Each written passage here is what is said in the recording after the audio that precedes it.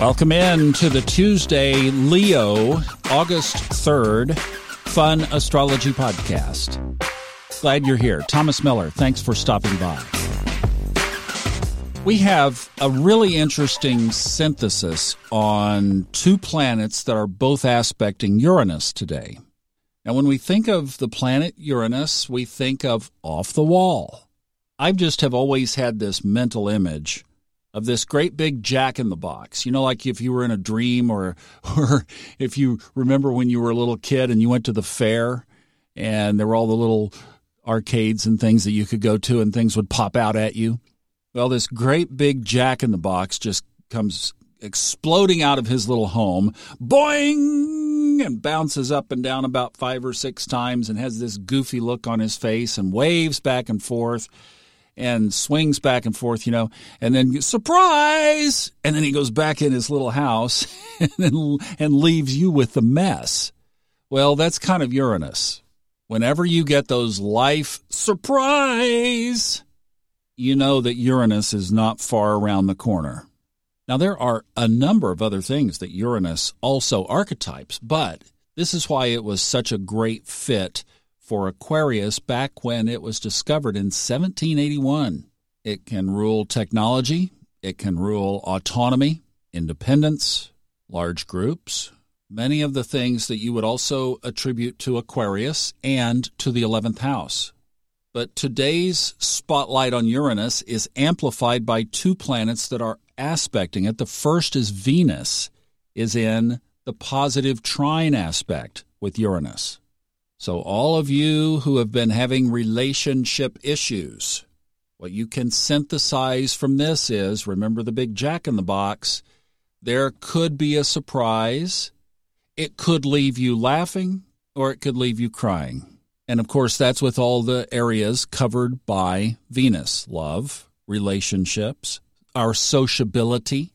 I think we could even take it in one step further to the things that are going on in the world today that could affect the collective even with this. There's kind of a double influence with that.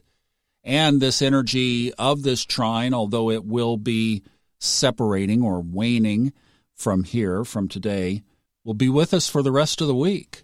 The exact trine has already happened. It took place at 2:53 this morning, 2:53 a.m. Eastern Time. But yes, the influence, again, although diminishing, will be around through Sunday. You know, in these days and times, that many days is a long time for something to happen. Now, the other area that this could influence is money, because Venus rules money. So if you're feeling lucky, that big jack-in-the-box might actually spit out coins.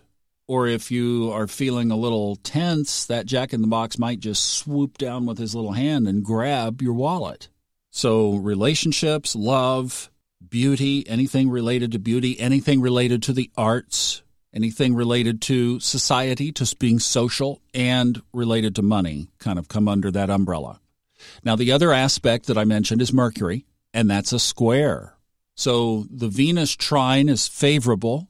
The Mercury square is a little bit scratchy, sandpapery. Whenever these aspects in the chart show up, I really, in my own life, I try to remember, and it is hard to do, but I try to remember to count to 5 all day long. Well, no, all week long, at least through Friday, because Mercury moves faster than Venus. But you have to think that something scratchy could come from something you say.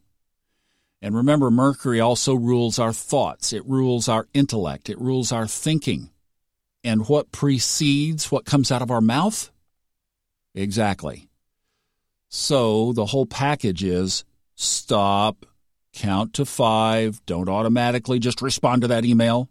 And if you're in person or on the phone, the best response you could have in conversation is silence.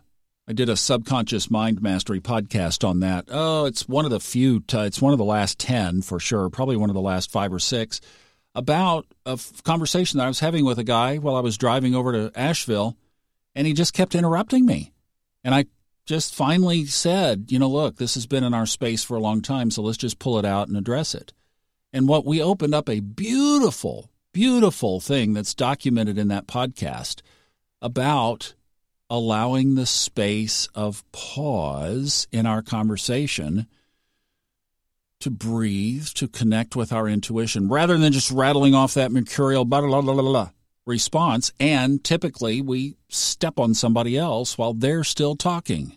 Think of the Jack in the Box. Bing!